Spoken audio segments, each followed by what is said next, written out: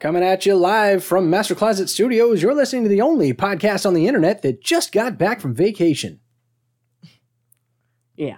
And sometimes goes off script to mess up their co-hosts. It's the Noobs and the Hoobie, and my name's Austin. I'm the Hoobie, and these are my sons, Corbin and Trip. And we're the Noobs. And this is that podcast that's... Corbin, you okay there, buddy? Why? You sort of faded out there. Like, and we're the... Hey, we're the podcast introducing a whole new generation to Doctor Who by watching an episode each week and discussing it from the perspective of a dad who's seen it before. And two sons who have. In unison, unscripted. Incredible. Genetics is real. Welcome to episode number 161, covering season 11. Is that right? Is this season 11? It is season 11. Yeah. Season 11, episode 3, Rosa.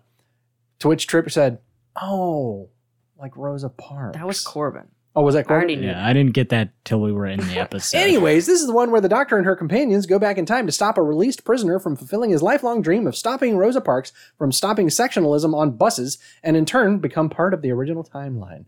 That was way harder to say. Stopping sectionalism on buses. Why does buses look wrong? I know it's spelled right, but it looks wrong. Buses There's is too one of many those S's in one word. Buses That's is one of those words that doesn't look half right. of the letters in that word are S. Just for the record. This is story number 279, originally airing October 21st, 2018 to 8.37 million viewers. Hello, guys. We're back. No more of this 5 million viewer nonsense. Wasn't it like two episodes ago was like Yeah, the highest 12 ever. million or whatever? It was like 10 point something, like 10.94 or something like Yeah. that. But still, 8.37 is Pretty no nice. slouch, compared to we were just hovering above 5. Yeah, I think we got to and then 4.9. yeah, we dipped below 5 million at one point. So, guys, this was written by Mallory Blackman and Chris Chibnall. As we're just going to always say Chris Chibnall, and then maybe somebody else as well for this entire season. Now, Mallory became the first person of color to write for the series. Now, again, what? Yeah. Really? We said last week that Wait, is this the first one that she's wrote though? How do you mean? You said What? she's the first person of color to write this. Is this her first story? Yes. Is this the first episode written by a person of color? Yeah. Gosh. Yes. Why was I confused? No, she wrote 17 episodes in the last 3 seasons. I just never brought it up before. Never brought it up. No, she, we said last week that Mark Tonderai, I hope I'm saying that right, was the first black director in Doctor Who. And we had mentioned he was not the first person of color to direct because the first director, Waris, is it Waris something? Anyways, Hussein was the director of the first, series. So now we have, she's not we're not making that distinction. The Wikia actually said the first non-white writer in Doctor Who. Now this is Doctor Who proper, because they did mention that, of all people, Noel Clarke, Mickey Ricky. Yeah. He actually wrote an episode for, it was either Torchwood or maybe it was Class, one of the spinoffs. But Doctor Who proper, she's the first non-white writer for the series. And then there's this little caveat note here, in broadcast order. Now, the reason it says in broadcast order is because she wrote this episode and this episode is airing now. Okay. But there is, we're going to talk about next week. Not next week, but later on in the season, we're going to meet the second person of color to write an episode in broadcast order, but they were kind of both in the writer's room at the time. Oh, yeah. So they were both writing it at the same time. Just got released differently. Exactly. So she wrote the one that got released first. Huh? It's like the first man on the moon. They were both in the spaceship. Just one got off before. Right. Yeah. Actually, that's actually perfect comparison. Surprisingly apt. Actually, the parallel is almost perfect, Trip. Well done. Guys, I mean, hit stop. We're done. The show's over. We've achieved perfection. Best analogy. We've peaked.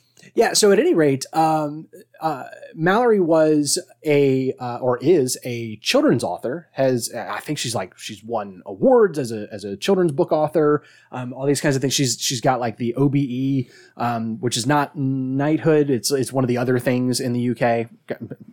Listeners across the pond, I apologize for my ignorance of all of the different titles and everything. I know it's important. I know that much. Now this one was also directed by Mark Tonderai, who we mentioned last week was the first black director in Doctor Who.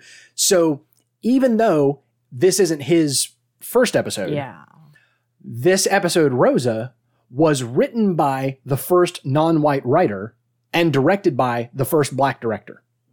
Right? Fairly appropriate for an episode about the beginning of the civil rights movement in the United States. So even though this wasn't Mark's first episode that he directed, it's the second one. It's the very next week.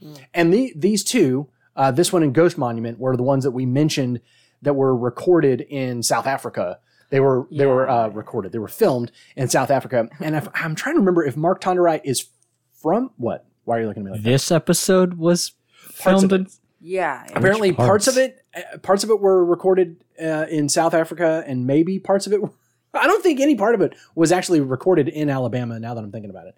But yeah, I mean, it's all just like, hey, find an area that has old buildings and then dress it up or whatever, that kind of thing. So at any rate, these two were done. And again, the Wikia keeps mentioning, I don't know if it's like a big important thing, but there was some production company in South Africa that they partnered up with to do these two episodes. So I don't know if maybe that was something that was like highly pushed in the marketing at the time, or because it keeps coming up on the Wikia. Under miscellaneous trivia, this was the first episode of Doctor Who to feature a song other than the theme song over the closing credits. Did that jar y'all like it did me? A little bit. Remember this, the Rise Up that starts playing when Rosa's being arrested? Yeah. And then we leave and we have, the doctor gives, the history lesson, and they're watching, newsreels up on the wall of the TARDIS because apparently there's a projector on the wall or something. Apparently. And then all of a sudden the episode's over and it goes to the closing credits, and instead of going, it's Rise Up starts playing again. Or maybe it was playing underneath the doctor the whole time. I don't remember. And fades back in. So there was and Jared, I don't know. Did Jared mention this? I don't think he did. There was a Classic Who episode that featured no music over the closing credits. It was like one episode of a serial. Was it like the last one or something? I don't even know. That sounds like an accident or something. Yeah, they forgot to put it in. Somebody forgot to hit play.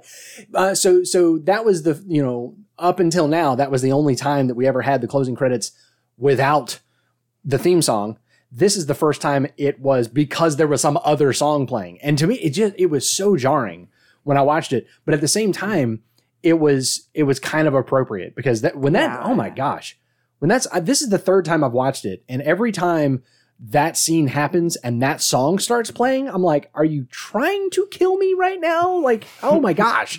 And then you go through again, sort of the doctor giving the breakdown of, and then here's what happened and blah, blah, blah.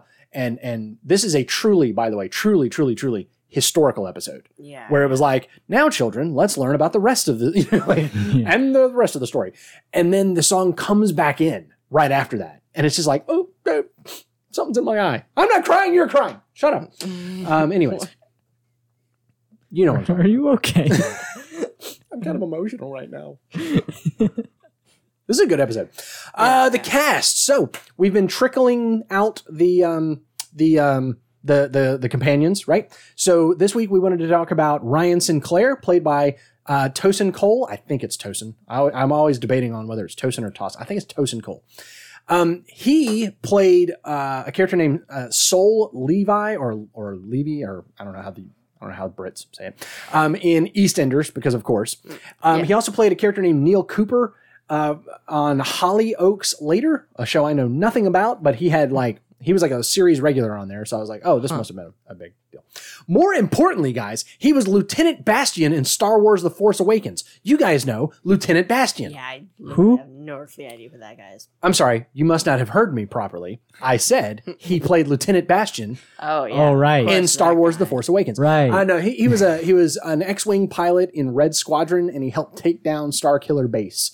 And there is a great Fascinating. shot of him, and it's the typical X-wing pilot shot yeah. where it's like basically head and shoulders with a bunch of technology around them, and it's like the helmet, and they're and there's lasers blasting all around them and everything. It's that. And they go, Right. I believe he actually survived because I think he is in the celebration scene after they take down Starkiller Base. Amazing. Now, he is also in pre-production right now for a remake of the 1990 Kid and Play classic House Party, which I wasn't even aware that 30 years later they're making a reboot of that. Kid and Play was they were let's see, in 1980s / early 90s, what would you call it? Hip hop or rap? I don't know. Fresh Prince style rap. Okay, that genre of rap. Kid and Play, these two guys, and for whatever reason, they started. Maybe it was Will Smith. They started doing like movies, and they did one called House Party, and then I think they did one or two other movies. But for some reason, like House Party, like hit, man. It was the right time, the right place. And it became really popular. They did, I know Kid and Play themselves did at least one more sequel, but in looking at this, there were apparently 4. oh my. And at least the fourth one was like direct to DVD cash grab, not even featuring Kid and Play. Okay. So at any rate,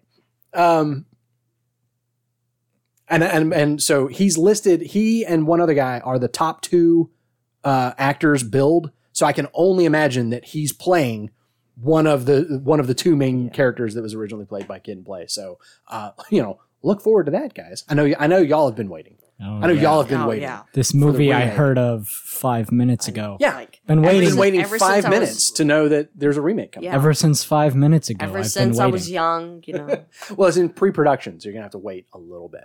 Oh, Okay, it's not quite ready for theater. sitting in anticipation right So it'll now. be the 35th anniversary of the original film. Guys, Noobs in the Whovian is brought to you by Google Fi.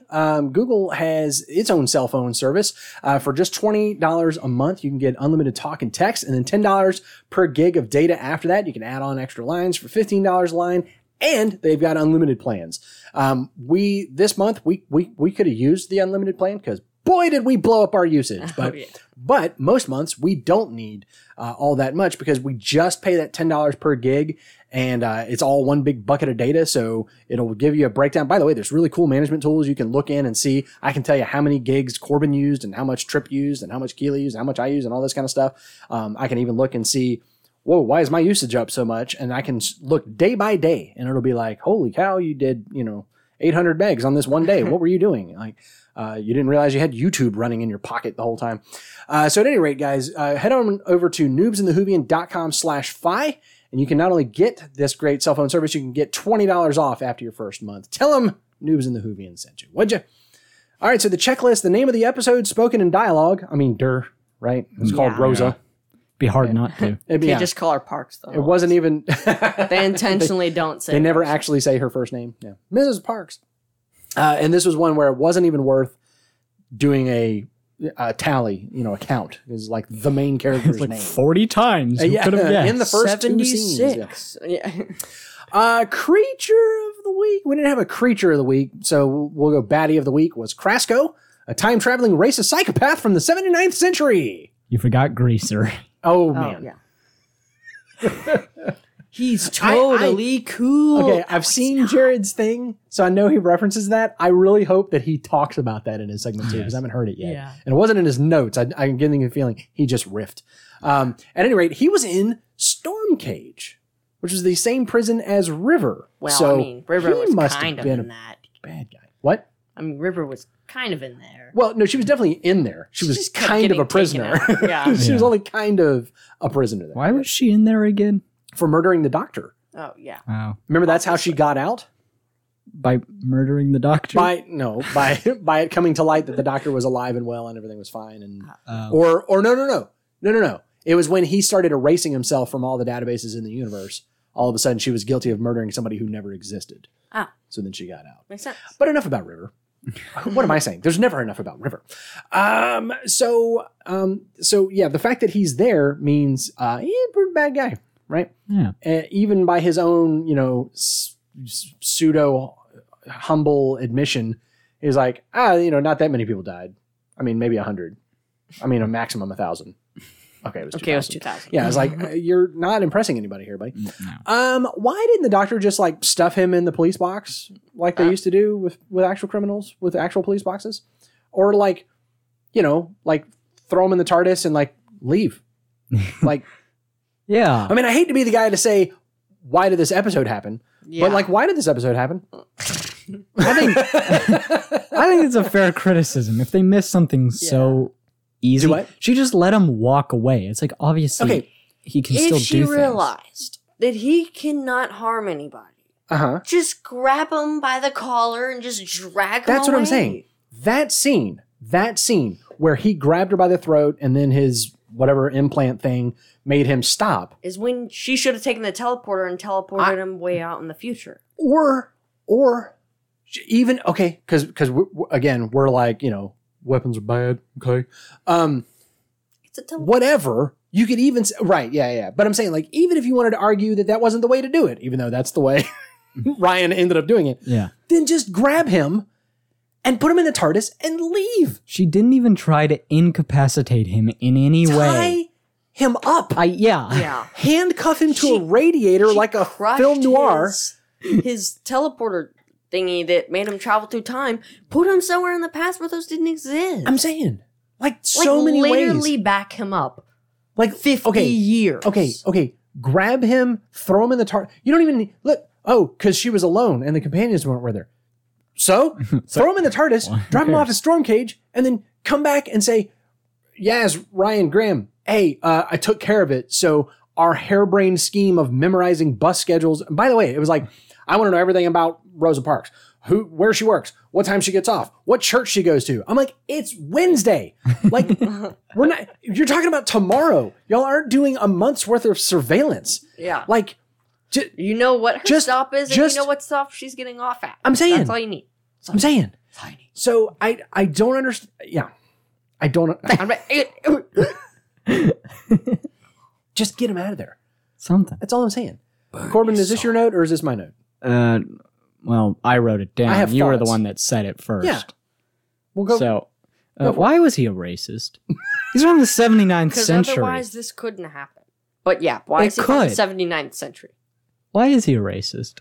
Wait, so should it have been that he was just coming back to kill Rosa Parks? What? This episode couldn't happen. It's, I mean, I don't, Dad is at a loss for Krasko words. sucks. Okay. Krasko. Yeah. As a character, he sucks. Like dumb. Krasko, the character, Yeah. sucks as a human being and all of that. And then the creation of such a character sucks on a production level because Awful. what? His Because plan sucks because it won't even work. yeah, I mean, it's, Yeah. I okay.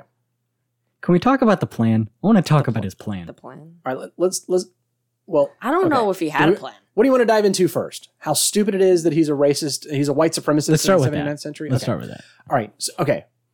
One of the criticisms leveled against Chibnall about this season is that it's a little preachy. I mean, that's Eh. just true. Yeah. You're only 3 episodes in, buddy. Wait, what was the Ghost Monument preachy about? Oh, I don't What was know. the first episode preachy about? The second one was about how like all people are equal or whatever. What? Because The like Ghost Monument? What? yeah, because they were like, okay, that What? one dude didn't care about anybody's life. We watched that episode And then like the 2 weeks doctor ago. was I do not like- remember it. The race. We actually watched it 3 weeks Yeah. ago, but like What now, Trip? the guy who was running the race didn't care about anybody's life, and then the doctor he just- was trying to tell him like, oh no, you shouldn't be that way or whatever. I don't know. That wasn't Well, the same. okay. All But people's lives are worth it, or I think the message there was Something like that. we need each other. Like we need yeah, you need other Something like people. I Get don't over know. yourself. But we're not there yet, but we're going to explore some stuff in this season, okay? And if you situate yourself in, what was it, 2018? This was late 2018, and then 20, I guess it was 2020 before we actually got the 12th season. If you situate yourself in that time, it's real easy to go, oh, I know what she's talking about. I know what Chibnall was getting at here, right? Sometimes when we watch some of the older episodes, especially when we watch Classic Who, like when we watch Star Trek, the original series, and Kirk and Uhura kiss, and I have to pause it and go, okay, boys, let me break down something for you here. This was game changing. There are channels in the world today that will refuse to play this episode because this was so earth-shatteringly groundbreaking, and you guys are like, because they kissed or something, or like what? It's like what? Yeah, it was an interracial kiss, and it was like one of the first times that it happened. It's hard to always keep the context. So we'll point that out as we get there. But 2018 was, the last several years have been years of trying to push things forward with a lot of different social issues, particularly in the United States, but also just kind of across the Western world, and racism being a big, huge one of those issues that's being addressed constantly. And so I get it. Okay, I get what Chibnall was doing here. He was doing a historical episode about something that was hugely important, and we're still working out all of the ramifications of that. Like they showed, like it was Bill flipping Clinton that gave her the Medal of Freedom. And what was it? What did they say? 1999 or something? Yeah. I mean, this episode was 1955. I mean, that's a long time to get that kind of recognition and those kinds of things. So, yes, we are still dealing with things, but I think that it's both a little shoehorned and also bothers me to think that's what we're saying is the future. We're saying 50 centuries from now. Yeah. No, more than that. I mean, this is the 21st century. So 58 centuries from now, we're still going to have white supremacists who hate everyone who's not white so much that they're willing to travel through time and prevent the Rosa Parks incident. I mean, it bothers me. Okay. For the same reason that, spoiler alert for season 3 of Star Trek Discovery, skip forward 30 seconds. It bothered me when we had the scene of, what was the whole thing about? It was about, so you have Star Trek's first non-binary character, and she has the conversation with one of the first very prominent gay characters in Star Trek to say, I never really felt like this pronoun or that pronoun worked for me. I forget exactly how she phrased it, but I'm like, if you're having to explain that in the whatever 25th century or 24th century, I'm like, that's a sad, bleak outlook. Now I get why they're doing it. Yeah. They're doing it to put it in front of our eyes and put it into our ears. Okay, I get it.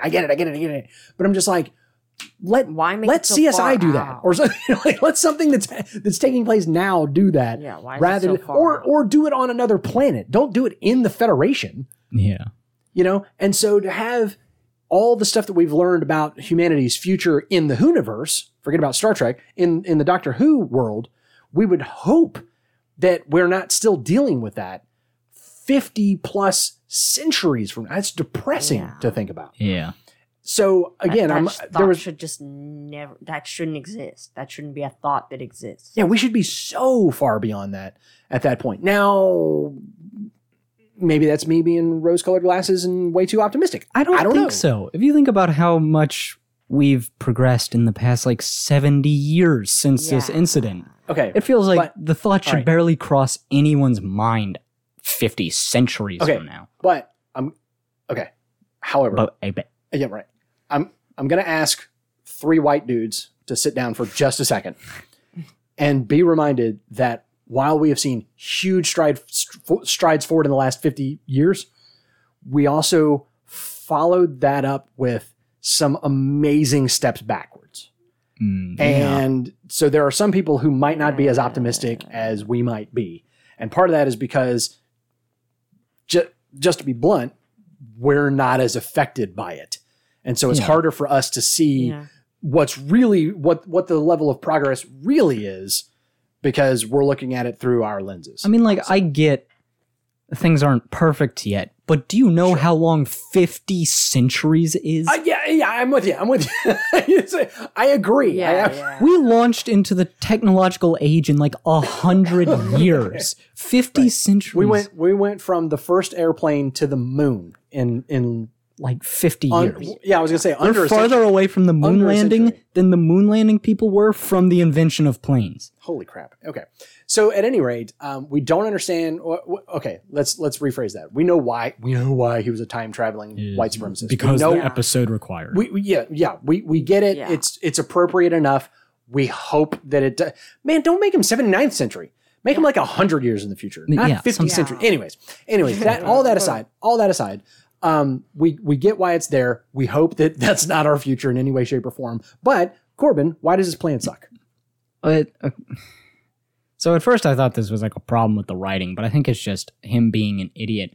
Does he really think that stopping this one incident will put down like everything, the ending of segregation for 50 plus centuries? I don't know if he plans on going back to the future, but this event was... I think thinks that this will stop everything. Okay. Which makes him an idiot. I didn't even think about it in terms of 50 centuries. My thought was, because I think you said something like this, if he'd have stopped the Rosa Parks incident from happening, some other spark would have lit the fire, Corbin, you said, a couple of weeks later, is what you said. And I'm thinking, like there was, like if it hadn't been that incident, then yes, probably something else would have been the spark that would have lit the fire. But I wasn't even thinking about 50 centuries. Because he's hanging his hat on, if I can just stop this one thing from happening, nothing will ever happen over the course of the next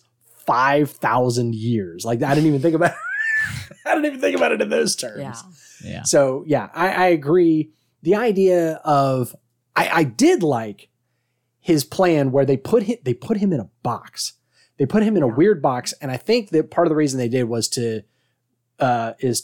make him less of a threat to the Doctor and the companions. He can't kill Rosa. Yeah. Because again, like the Doctor said, why not just kill her? And then it's like, oh, because he literally can't, spacey-wacy technology won't allow him to. So then we introduced the idea that she hinted at earlier in the episode, which I think I put somewhere. Be careful. History is fragile, is what she says. Now, I'm gonna have qualms with that in a minute, but I do like the idea that he's like, hey, I don't have to kill anybody. I don't have to blow anything up. All I got to do is make a bus late. All I got to do is convince some people that the buses aren't running and they're going to walk instead. All I got to do is get the bus driver to go fishing instead. Yeah. And that, what all of a sudden that's reminding me of is when Bill was at the Frost Fair thing, and she's like, everything that I'm doing right now could change the future forever. And he goes, yeah, like every day of your life. It's just like, it's just that you're in the past, and it is interesting to think that such tiny little things can change things. Corbin, was it, do you remember, what's the book? The End of Eternity. Yeah. Who's the writer? I'm completely blanking. Isaac Asimov wrote a book called The End of Eternity, where you kind of have these people that are kind of the time police, kind of, they make sure that things stay on track. And they talk about the minimum necessary change, the MNC or something like that. I might be getting it wrong. The minimum necessary change. And so like they say that, they stopped an entire governmental program from getting launched that would result in space exploration by simply messing up the handbrake in a guy's car, because they jacked up the handbrake, which made the guy late for a meeting, which meant that the thing never happened. And then boom, they never went to space or whatever it was, these tiny little, butterfly effect. I get that idea, but it's not like this incident is the sole cause segregation ended in America. That's obviously not right. Okay, so one of the things you guys mentioned was, wait a minute, she knew Martin Luther King ahead of time, and it's like, there was a little bit more going on than because I always grew up thinking that as they even hinted at this in the episode where I think it was Yaz said people thought that she didn't want to get up from her seat because she was tired because it was after a long day of work. That is the story I was taught when I was in school, was that it was the end of a long day and she didn't want to give up her seat because she was tired. And it's like, no, she didn't want to give up her seat. She was doing this intentionally. Yeah, and like she said in the episode, now I don't know how historically accurate it is. I don't know if we know what was said on the bus, but in the episode, she said, "I don't think I should have to." And that's the whole thing, is they were intentionally doing some things to bring some issues to the forefront. Like, we're going to force this question. We're going to force this issue, because if everybody just keeps going along with it, like the bus driver said, a law is a law. And then I think it was the same bus driver when Graham was talking to him, and he said, doesn't matter how much they whine, it's never going to change. And it's like, are you crazy? Like, but anyway. So yes, Corbin, I agree. Krasgo sucks. So number 3 on the checklist. 2.5 hours in. I mean, I knew we were, we're going to have to go down some roads on a couple of these episodes.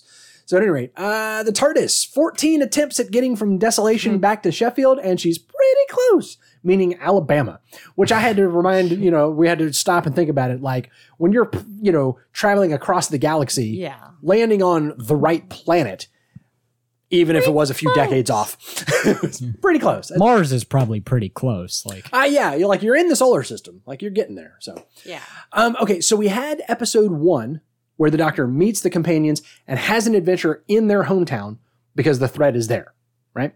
Then we have episode 2 where the Doctor accidentally brings them along, actually at the end of episode 1, brings them along. So then episode 2 is her desperately trying to get them home. Now episode 3 is them ending up in the wrong place in time, quote unquote, Sexy would say otherwise, in the wrong place in time, and having a look around at what's giving off Artron energy. I couldn't help but think of the Doctor when he visited Craig, and he's like, it's a flickering light. It's nothing. It's just a power fluctuation. Definitely not investigating. Definitely not looking into it. That whole thing. Presumably at the end of this episode, she's going to try and get them back to 2018 Sheffield again. Right. So I'm just wanting us thinking through that here a little bit, because I'm noticing something about it this go around. So the Doctor refers to the TARDIS as secondhand, huge mileage, one careless owner, which I thought was hilarious. But it does have me wondering now, was she the only owner? Like, I was always under the impression that it was like she stole it from the auto shop, like it'd be like breaking into a garage, while somebody's oil is getting changed and stealing that car. Like, that's kind of what I always thought. Or it was like being decommissioned or something. So Type 40. It was an old TARDIS when she stole it, is what I always thought. That's what Sexy said. Except that there was a bunch of TARDISes that looked exactly like it right next to it. Exactly. So they were also old. Yeah. Didn't he steal it from like a museum or something? She said that she belonged in a museum by the time he's, it was already a museum piece by the time you stole me. Yeah. Now the TARDIS, speaking of Sexy disagreeing with the wrong place and wrong time, it picked up the Artron energy and the vortex manipulator and brought them here. That's what the Doctor said, right? So my question is, what did they miss out on the other 13 attempts? This, according to the Doctor, this was the 9th, according to Graham, the 14th attempt at getting them from Desolation back to Sheffield. And this time, it was because the TARDIS specifically brought them here to investigate this Artron energy and everything. And the other time, it was just inconvenience. Well, I don't know, because you remember Eleven saying, you never took me, or you sometimes you didn't take me where I wanted to go. And she said, but I always took you where you needed to go. And so we've like established it in canon that it's not just that the Doctor doesn't know how to steer the TARDIS. It's also that the TARDIS is a little sassy and a little mischievous. Like, let's put him down here and see if he can figure out the mystery. So what did he miss, or what did she miss on the other 13 places that they went to? They'll get back to it later. That's the rest of the season. Going back.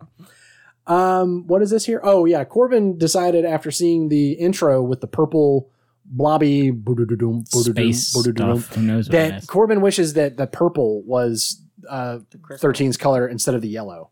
He's honestly, that would work pretty well. I think. The What did you say about orangish yellow looks blah, but that Yeah. purple looks nice. I mean, yellow's It not looks my like you favorite color. peed on a crystal.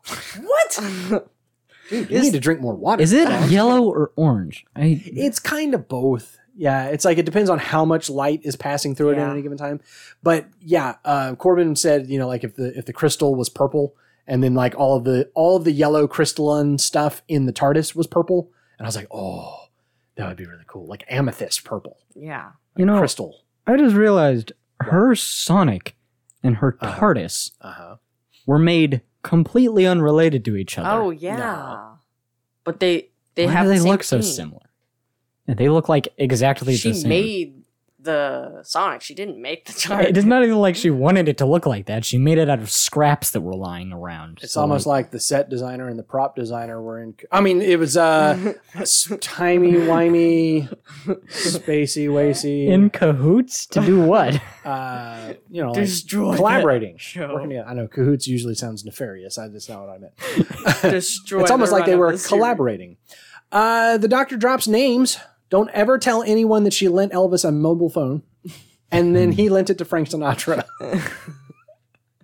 Which was the most bizarre callback in this Yeah, episode. yeah. That they got the tickets to Vegas and to meet Frank Sinatra because presumably in a scene that happened off camera while we weren't around, she called Frank Sinatra on the mobile phone that Elvis lent him, that was lent to Elvis by the doctor.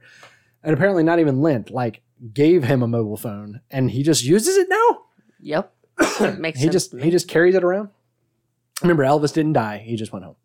Yes. Other stuff we noticed. Okay, quick. Tell me you're in America without telling me you're in America. All right. Gospel music? Check. Stars and stripes prominently placed in the opening shot? Check. Check. Chickadee check. Okay, so where's the crossing pistols and the swinging bar doors? Oh, and the This is Alabama, You know what? not I Texas. forgot to write this down. But we did have a conversation. Was the bus driver packing heat? Yeah. The opening scene, Yeah, I forgot about that. He's got the like bus a driver, pistol, the bro. gun, the camera was placed in such a way that when the bus driver stood up, you were looking just beside his right hip at the butt of a pistol. And Corbin are you or gonna Trip, do one of with y'all, that? at some point in the episode, not even then, it was at some point later, was like, why is there a police officer driving the bus? And I was like, It looks like. it's not a police He's officer. not- I 'cause explained. He went out and he called the cops. Right. But He I was carrying. But if you remember in that scene when they're taking Rosa off the bus, the first person to walk past the window is the bus driver. And he's wearing a hat with an insignia, like a brass insignia on the top of, like, I don't know, an eagle or something, and a badge on his shirt as the bus driver. the bus. And I had to Professional remind bus / inform you guys, like, everyone had a uniform Yeah. in the, in this time frame. And there were many more, like, nowadays you see a badge and you think police, Yeah. right? At least in the States. But I mean, like, a firefighter has a shield. Yeah. Bus drivers apparently used to have a shield of some kind. And a gun. Yeah, and I'm like, all I can think is, was that a gun? I mean, what else could it have been? That was definitely a butt of a pistol on his holster, Like on a his hip, 6-shooter in a holster. too. Yeah. Yeah, it was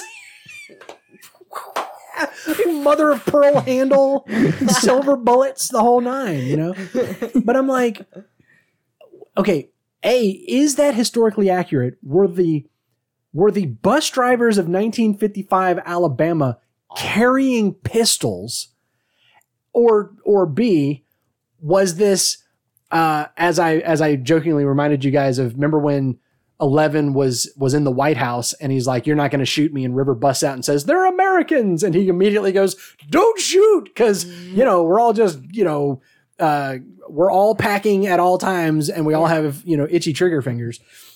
So I don't know, was this like, again, tell me you're in America without telling me you're in America, there's an American flag in the foreground of the opening shot, and then the bus drivers packing heat. Like, what in the world? So I did mention earlier that the doctor said carefully, as you know, they're going to go look around, and she goes, but carefully, history is delicate. And I just wrote, is it though?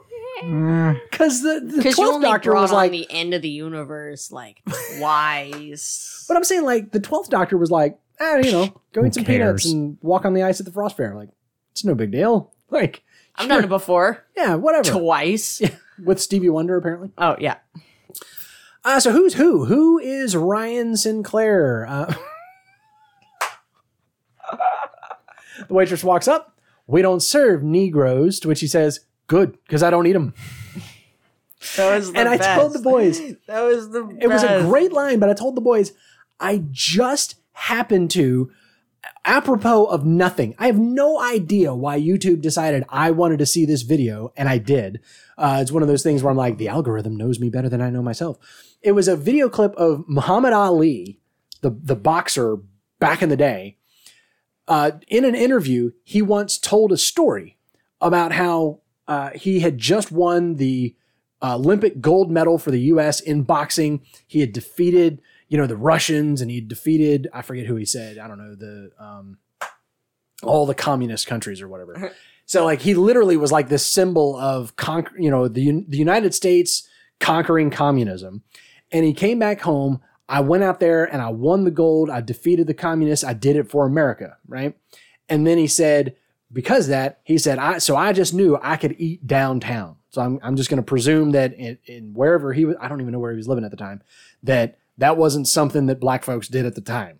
You know, it was kind of one of these off limits things. And so he decided to go downtown, and he walked into a cafe and he sat down and he ordered a hamburger or whatever. And the waitress said, we don't serve Negroes. And he said, well, that's good, because I don't eat them. Just bring me my hamburger. And I literally just saw this video. And so when I went back to find it, I'll put the link in the show notes. It happened to be, he was being interviewed on a BBC show. So he wasn't even here telling that story. And he was telling the story like years later. Oh, yeah. And, but I thought, oh my gosh, that's so funny that I just saw that. Yeah. So, but it is a fantastic line. And then, we'll get into some of Yaz's stuff later. So who is Graham? Because remember, it's 2 syllables. Graham. 2.5 syllables. Graham. He is really worried about lunch. He's really worried about lunch. What lunch? Yeah. So, do y'all notice this happens a lot? He said. Like, he really needs a sandwich. The man needs a sandwich. He got left hanging on the fist bump by Ryan, saying, "No, don't do that. Don't do that." Graham tries so hard. He's trying so hard to connect with his grandson, and just not. Ryan is shutting him down left and right. I wonder if there's a storyline here. He did not want any part of this situation on the bus. Again, I don't know. Oh crap! I can't think of the actor's name now. Oh, I can't think of the guy that plays Graham. I can't think of his name. He's brilliant. He is really good, because when he's on that bus and he stood still without speaking for like 2 minutes and did more acting than some companions did in their whole run. His face is showing so conflicted, so much pain, and he's there with Ryan, his grandson. He's there as the widower of his wife, who looked up to Rosa Parks so much and knew intimate details about this very moment, because his wife, who had a t-shirt that said Spirit of Rosa, would always tell him about. And now he's like, I have to be here and be on the wrong side of, I mean, talk about the phrase being on the wrong side of history. How literal is that? Yeah. He's in history. It's not even happening in the present. He's in the past. And he has to make the conscious decision to stay on the wrong side of history, so to speak, so that this situation will unfold the way it's supposed to. And just showed all of that. Just with like some eyebrow twitches and stuff. It was amazing. Who is Yaz? She's not Mexican. I love the line, well, I'll just park my South Asian Mexican backside in the white section and see what happens. That was fantastic. We find out that she's Pakistani and she's a practicing Muslim who faces discrimination because of both, right? So we have the line where she's talking to Rosa, or the scene where she's talking to Rosa and says she's a police officer. And Rosa Parks is like, what? Wow. Like, how did that happen? But still, in contrast to that, earlier in the episode, we have her and Ryan talking, and Ryan's like, don't tell me that you don't, what was the word he used? Like, you don't get a bunch of grief about being different on the police force, And she's like, oh yeah, all the time. She's like, when she's responding to a domestic disturbance call, people call her a packy. Or when she is on the way home from the mosque, she gets called a terrorist, and she's dealing with these different things. So we have they kind of specifically outline that she's Pakistani, heritage or origin. I'm pretty sure. I don't think we found out yet, but we're going to find out that she was born in Sheffield, but that her family is from Pakistan, and that she is practicing Muslim, that she is attending mosque and that kind of thing. And those both of those elements are going to come up again later on. We're gonna have some neat tie-ins with that stuff later on. So who is the doctor? She is really excited to open this mystery briefcase. Yeah, she's really excited. I was really hoping that was his TARDIS. That would be so great. Interesting. The Harry Potter. Yeah, that Harry Potter one. What? He has the whole world inside of his magical briefcase. beasts. Yeah. I forgot all about that. Yeah. That would be so great. Climbs down the ladder. It only has to be wide enough for your hips to get through and your shoulders, and then boom, it can be infinitely huge inside. The briefcase had initials on the leather, and in the Wikia it was clickable, and went to a page that no longer exists. So now I'm desperate to know what someone's crackpot theory was about what GFB stood for. Because, by the way, his name is Krasko. Yeah, what? So I'm like, no K in that. Probably just stole it or something, but Krasko with a G. Yeah, and a silent F and B. It's not, the F and the B aren't silent. His middle and last name are silent. Entirely. Yeah. She's definitely not Banksy, by the way. Or is she? Definitely. I love when she said, Banksy doesn't have one of those. Or have I? The double reversal on that statement was so great. I love it. And she still can't get used to ma'am. That's hilarious. Speaking of getting used to ma'am, I loved that in just the spur of the moment, she had to suddenly pretend that Graham was her husband. Yeah. I can't believe there wasn't more reaction from Graham when she said, what did she call him? Dear or honey or something like that. She called him something like that when the police officer came in the hotel room, and she's like, yes, dear. I can't believe there wasn't a whip pan to Graham's reaction of brr. But then we got that. It's okay. We got a rain check on that when, as the police officer is leaving with his back to them, as the door is shutting, Graham gently places his arm around her and puts his hand on her shoulder, visible to no one, adding no coverage to the story, but except a great face, a fantastic side-eye face scrunch from the doctor there. She just kind of was like, what is that? I mean, like he had just blown his nose into his own hand and then placed it on her shoulder. That was the reaction. It was so great. And it was, I was trying to recall seeing other incarnations do things similar to that, because, we've talked about except when River is around, the doctor is just almost asexual, just romance is just not even a thing, And so that would not have been weird. If Amy had done that to 11, I could see him making that same face, Yeah. Fantastic. Guys, Noobs in the Whovian is also brought to you by listeners like Victor, Jared, and James. If you find value in what we do like they do, here's what you can do. You can just give a little bit back. Little bit back. I was trying to get through this one quickly this week. Noobsinthewhovian.com/support. Find your favorite way of supporting your favorite family-friendly independent media today. All right, guys, that brings us down to the classic Who connections. Let's Jared, help. Hello, noobs in the Whovian. This is Jared with your Classic Who connections for Rosa. And if I sound like I'm a little bit softer than normal, hopefully the levels will adjust for that. But I've got a sleeping baby in the room next door, so I'm trying to record and not wake my youngest grandson, who's just 8 months old and enjoying an afternoon nap, which would be lovely. I might do that after recording here, but we've got some Classic Who connections to go over, and so let's get to those. It is mentioned here that the TARDIS feeds on Artron energy. We've talked about Artron energy before, but in relation to the TARDIS, this was first mentioned by the Fifth Doctor in the serial 4 to Doomsday, but I should clarify that, I think, a little bit. The Doctor just said that there was a connection between Artron energy and what powers the TARDIS, and then left it very, very vague there. That's a classic Who thing to do, to just throw something out there but leave it extremely vague.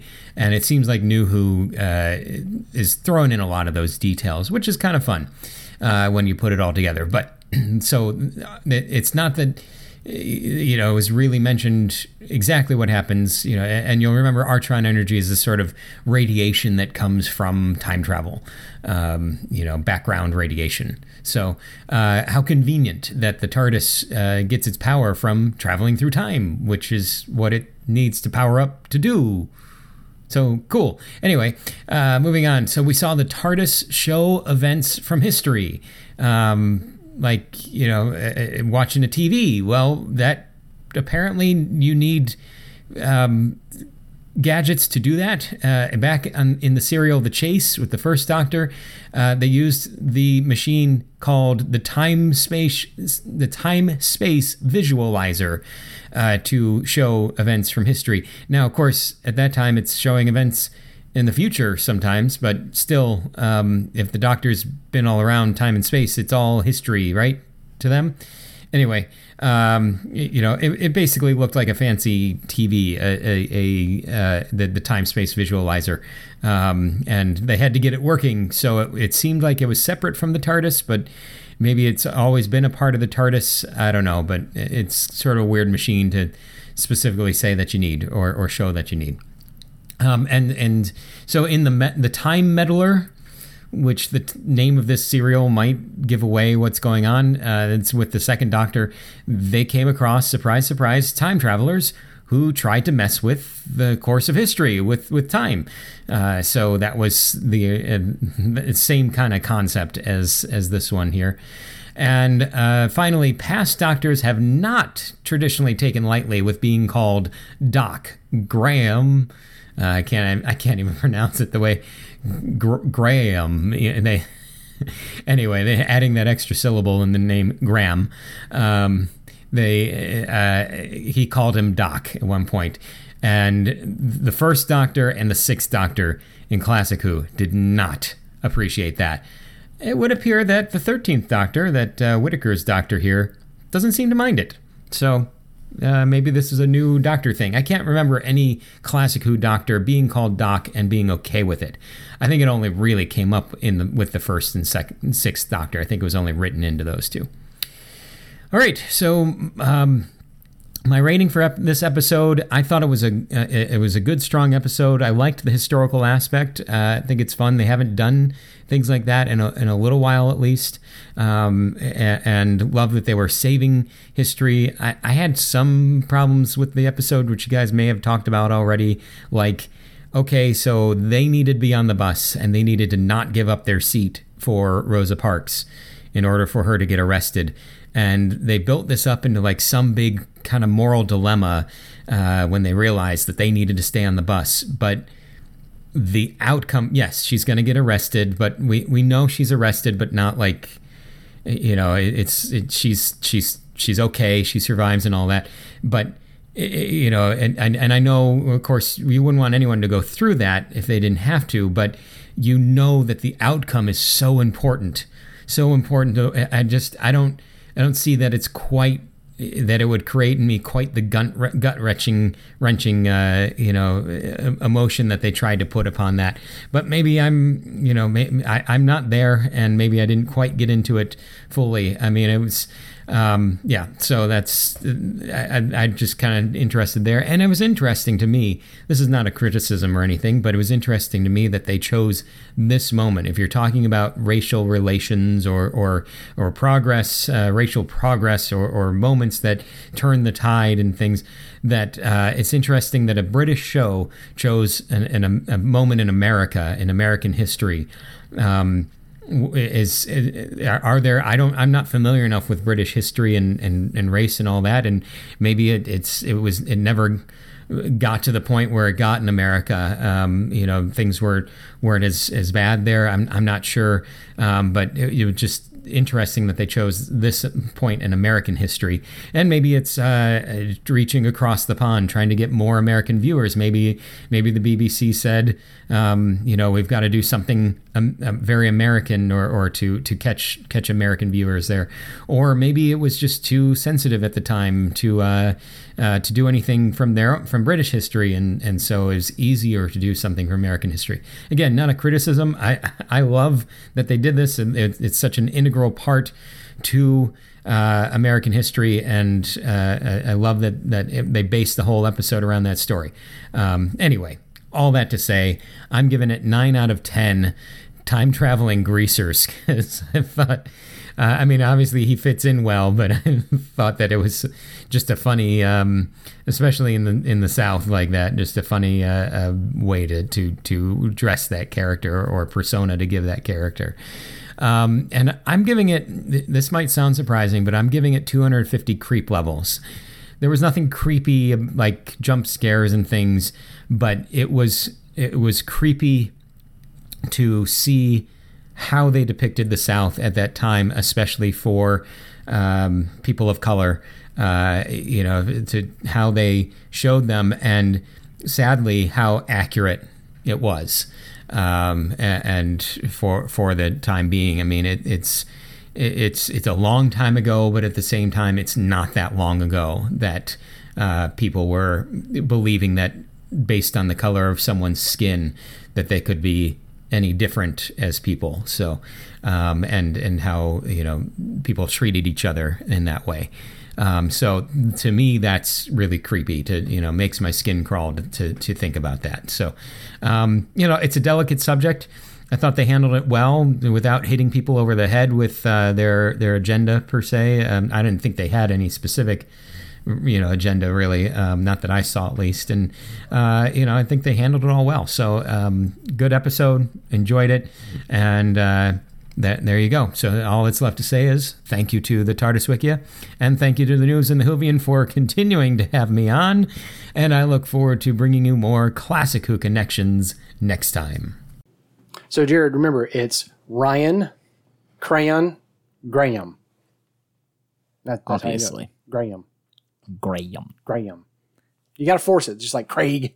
You got to push it. You got to push it. It's from your diaphragm. Graham. Craig. Anyways. Yeah. So, I agree with Jared. Like, there's plenty about this episode that I do not like. Like, we didn't even get into the problems that I had with the back half of this episode. The whole sequence from when, like, the doctor drops off her coat with Rosa, from then on, it's like nothing makes any sense anymore. What? They find a guy at a fishing spot on a creek. They're able to find him somehow that morning. Yeah. They knock on a door as obvious outsiders in this insular Alabama town and convince two people to go get on a plane and fly to Vegas. Yeah. Which, did they actually fly him out to Vegas to meet Frank Sinatra? Was that what that was the implication, was that thank goodness Elvis lent that phone to Frank Sinatra, is what she said.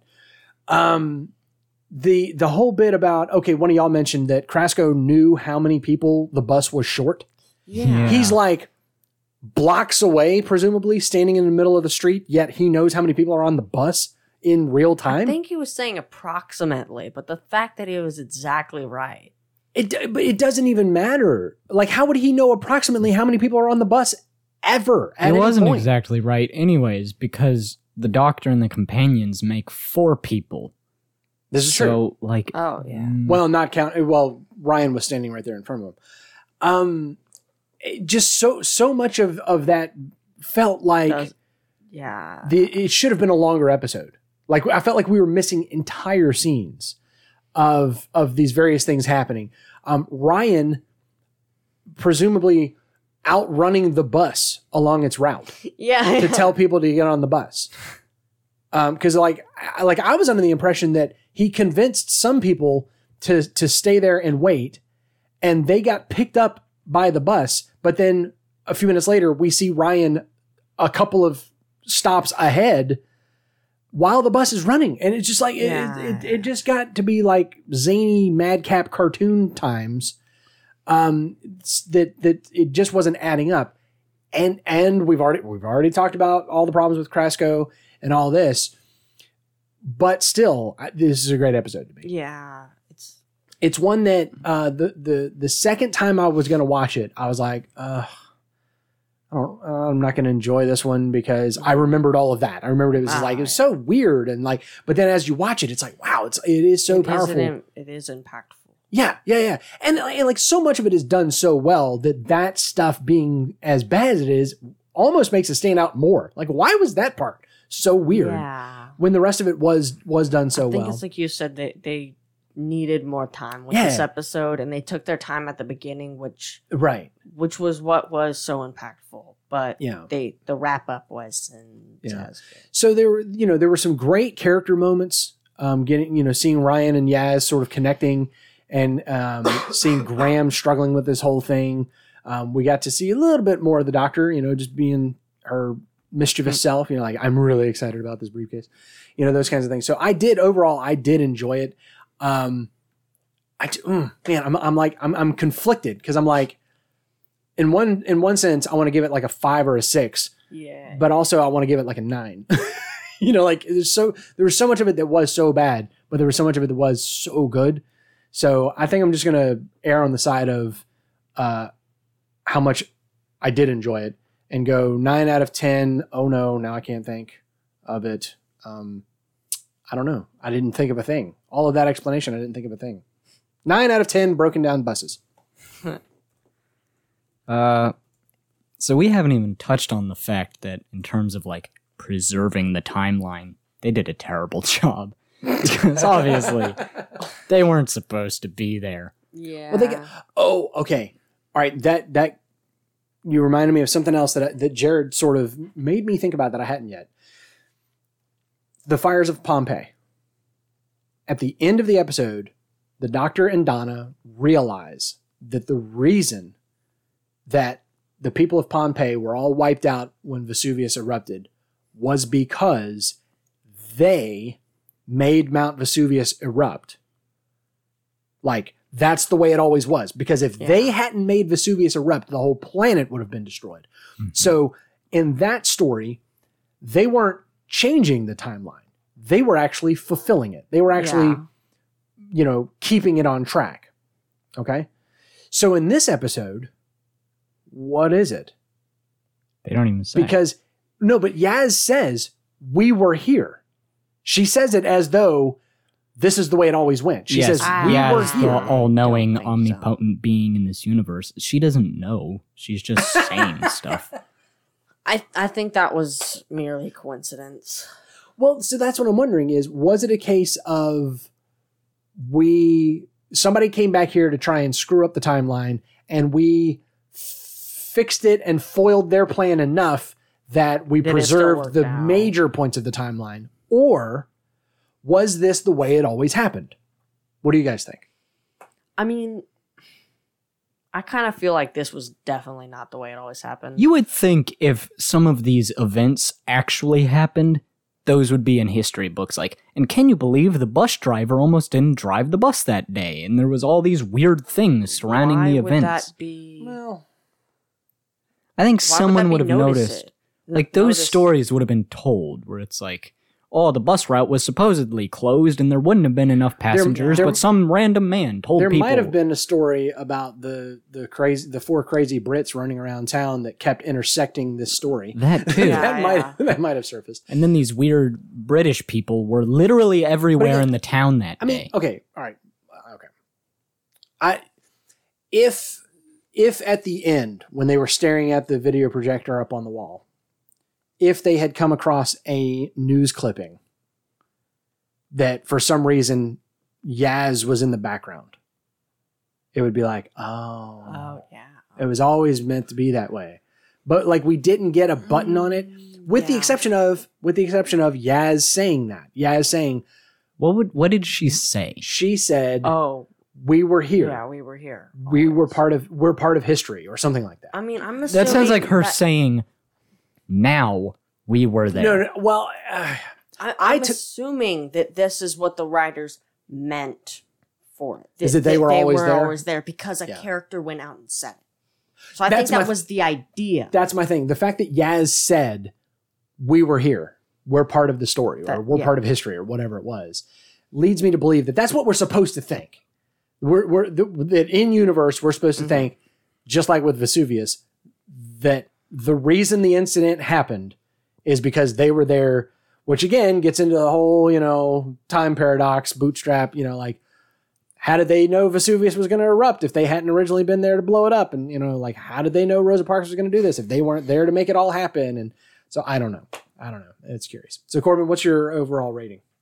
I don't know. I really didn't like this one as much as y'all, clearly. First of all, the ending is weird. We've stated several reasons why this episode probably shouldn't have happened at all.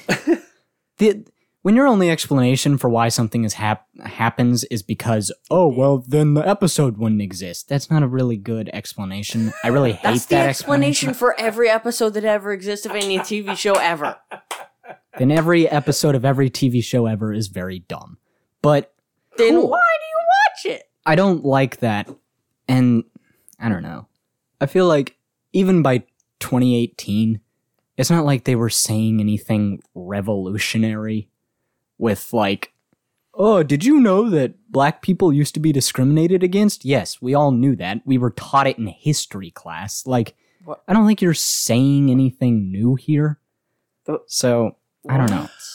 I don't know that they were like trying to break new ground, like revealing to you the unknown story of Rosa Parks. I don't think that was the point. They didn't come out to be like, this is new information that everybody needs to know. They just said it like it was a fact. Yeah, it was an historical episode. Yeah.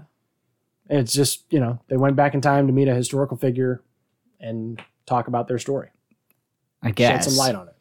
Yeah. See how it still applies to people today.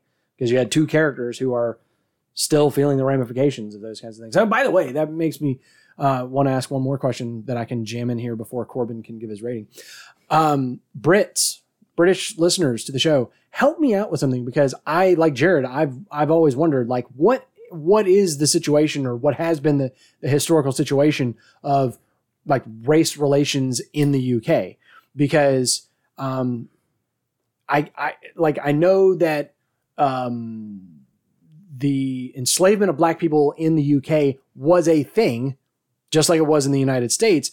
It ended, I think, earlier in the UK, but I know that I don't think it was ever quite the thing that it was in the US, because in the US, it was like the foundation of the Southern economy for a couple of centuries.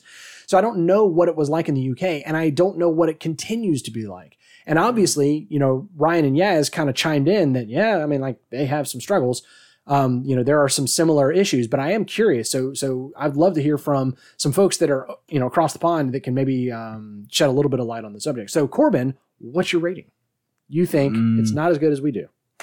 I'm going to say probably 7 out of 10 really weird names. What was Krasko? Krasko. Trip, what about you? I think this was a really good episode. I don't get what you were talking about at the end. I don't think it all fell apart. Oh, you don't think so? I mean, yeah, it doesn't really make sense, but that's just how it has to be for the whole plot to fit together. Okay. So you say that. I really don't pay attention to that type of thing. I really don't care. Shut up and eat your popcorn. Yeah.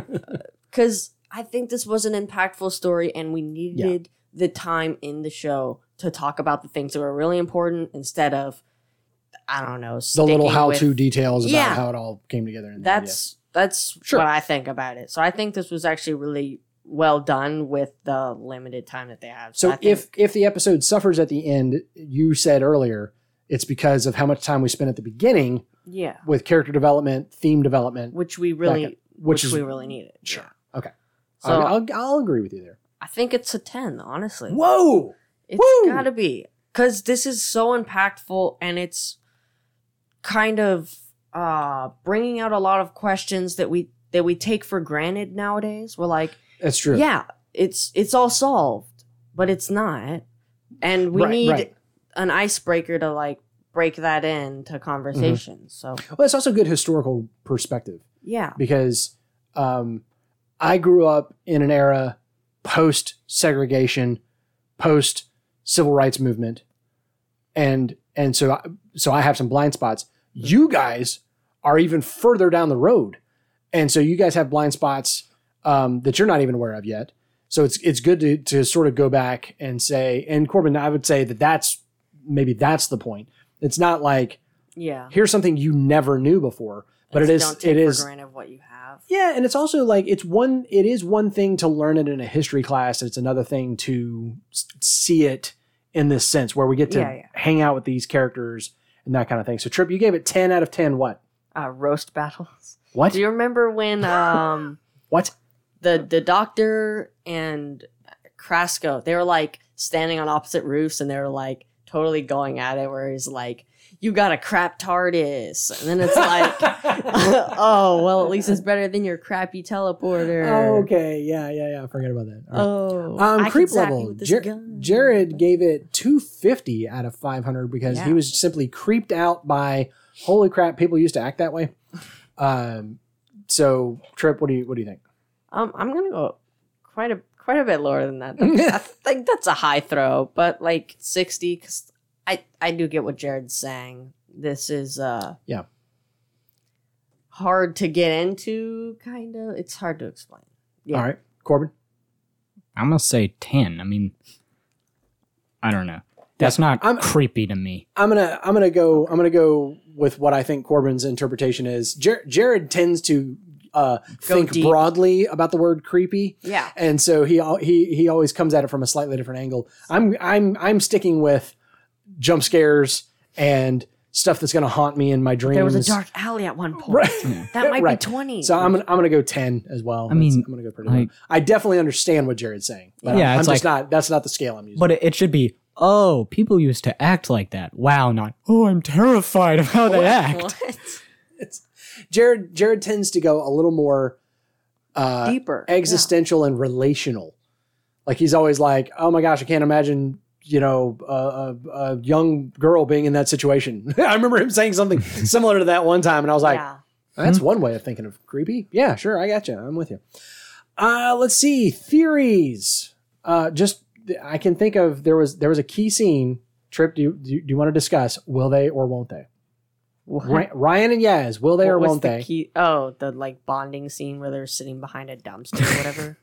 Yes. No. Is that not what you're talking about? That's not what I'm talking about. What were you talking about? What were you thinking? You didn't? Nobody? Nothing? I was thinking about the same thing. She said the last time she crept into a window, it was in 10th grade. She was creeping into some boy's room. And that's not the important part. Oh, that was... Huh? The important part is them relationship building over their struggles as minorities. Yeah. That's the important part.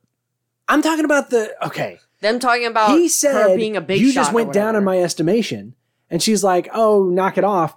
And he said he was really swinging above his class or whatever. And she goes, did you just accidentally pay me a compliment? Okay, that too. I can't believe neither of y'all. I was expecting both of your eyes, at least Trips, to lock onto mine. Because that was totally... okay. Kind of, yeah. Okay. I can see that. Okay. That's not flirting, but the important part is... No, that's what I'm talking about. You're saying. Okay. I know. I definitely get what you're saying, but I mean... relationship building. Yes. Yeah. Sure. But then making...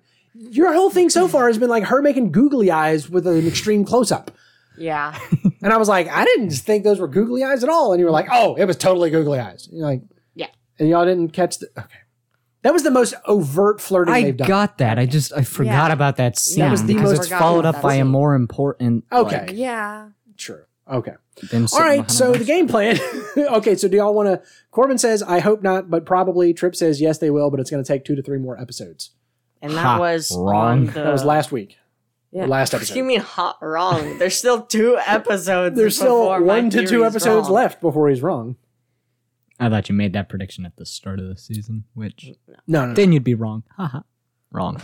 Okay. So Trip, any alterations to your thing? No, I'm gonna keep that. So you're saying somewhere mid-season? Yeah. Episode 5 or 6, we're gonna see that yes, they're gonna become a couple. They're gonna become an item. Okay.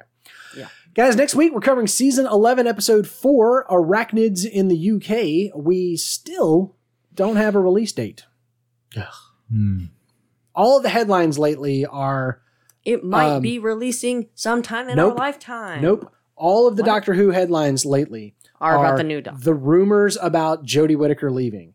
And maybe there's this and maybe there's that. Did I mention this on the podcast, or was it just while we were talking? Stuff. The current rumor is that we're going to get season 13, and then there's going to be, a la David Tennant, some 13th Doctor Jodie Whittaker specials before a regeneration. And currently season 13 is slated to be 8 episodes. Some of the rumor mill is saying that the 8 episodes could be including 2 special episodes that will air next year. So the rumor could be that we're going to get 6 episodes in season 13, maybe a holiday special, maybe not. And then maybe some kind of specials with Jodie next year, and then a regeneration. I'm still hanging my hat on they're going to regenerate her like in the middle of the season and just blow everybody away. That would be pretty. Yeah, that would be both wrong to Jodie. Yeah. to cut her short season even shorter. And totally epic. And also would be the thing that I've been begging for, so I can't be mad if it happens. Guys, Noobs in the Whovian is a production of Master Closet Studios, where it's always smaller on the inside. Your senior producer is me, Austin Reason. Your audio engineer is Thing One. I'm Trip. Your production editor is Exposition. I'm Corbin. Special thanks to TARDIS.wikia.com for the trivia. Thanks to Jared for his Classic Who connections. And shout outs to Victor, Jared, and James for their ongoing Patreon support. You can find us at noobsinthewhovian.com, where you can find links to our social medias, our emails, big old subscribe button, links to our Patreon, our support page. Wherever you find us, guys, make sure that you subscribe, leave us a rating, throw some stars at our face, share us with a friend, not because we're a great show, but because we watch one. As always, my name is Austin, and I'm the Whovian. These are my sons, Corbin and Trip. And we're the Noobs. And until next time, be safe if you can, but always be amazing. Goodbye. Beep whip. Live from Master Closet Studios, it's a waveform. I mean, it's Trip. I'm a waveform. Oh, the times that I wish this were a video podcast. Oh, yeah. Why are you making a ghost noise, though? Because I'm going up and down. Waveform. Yeah. Obviously.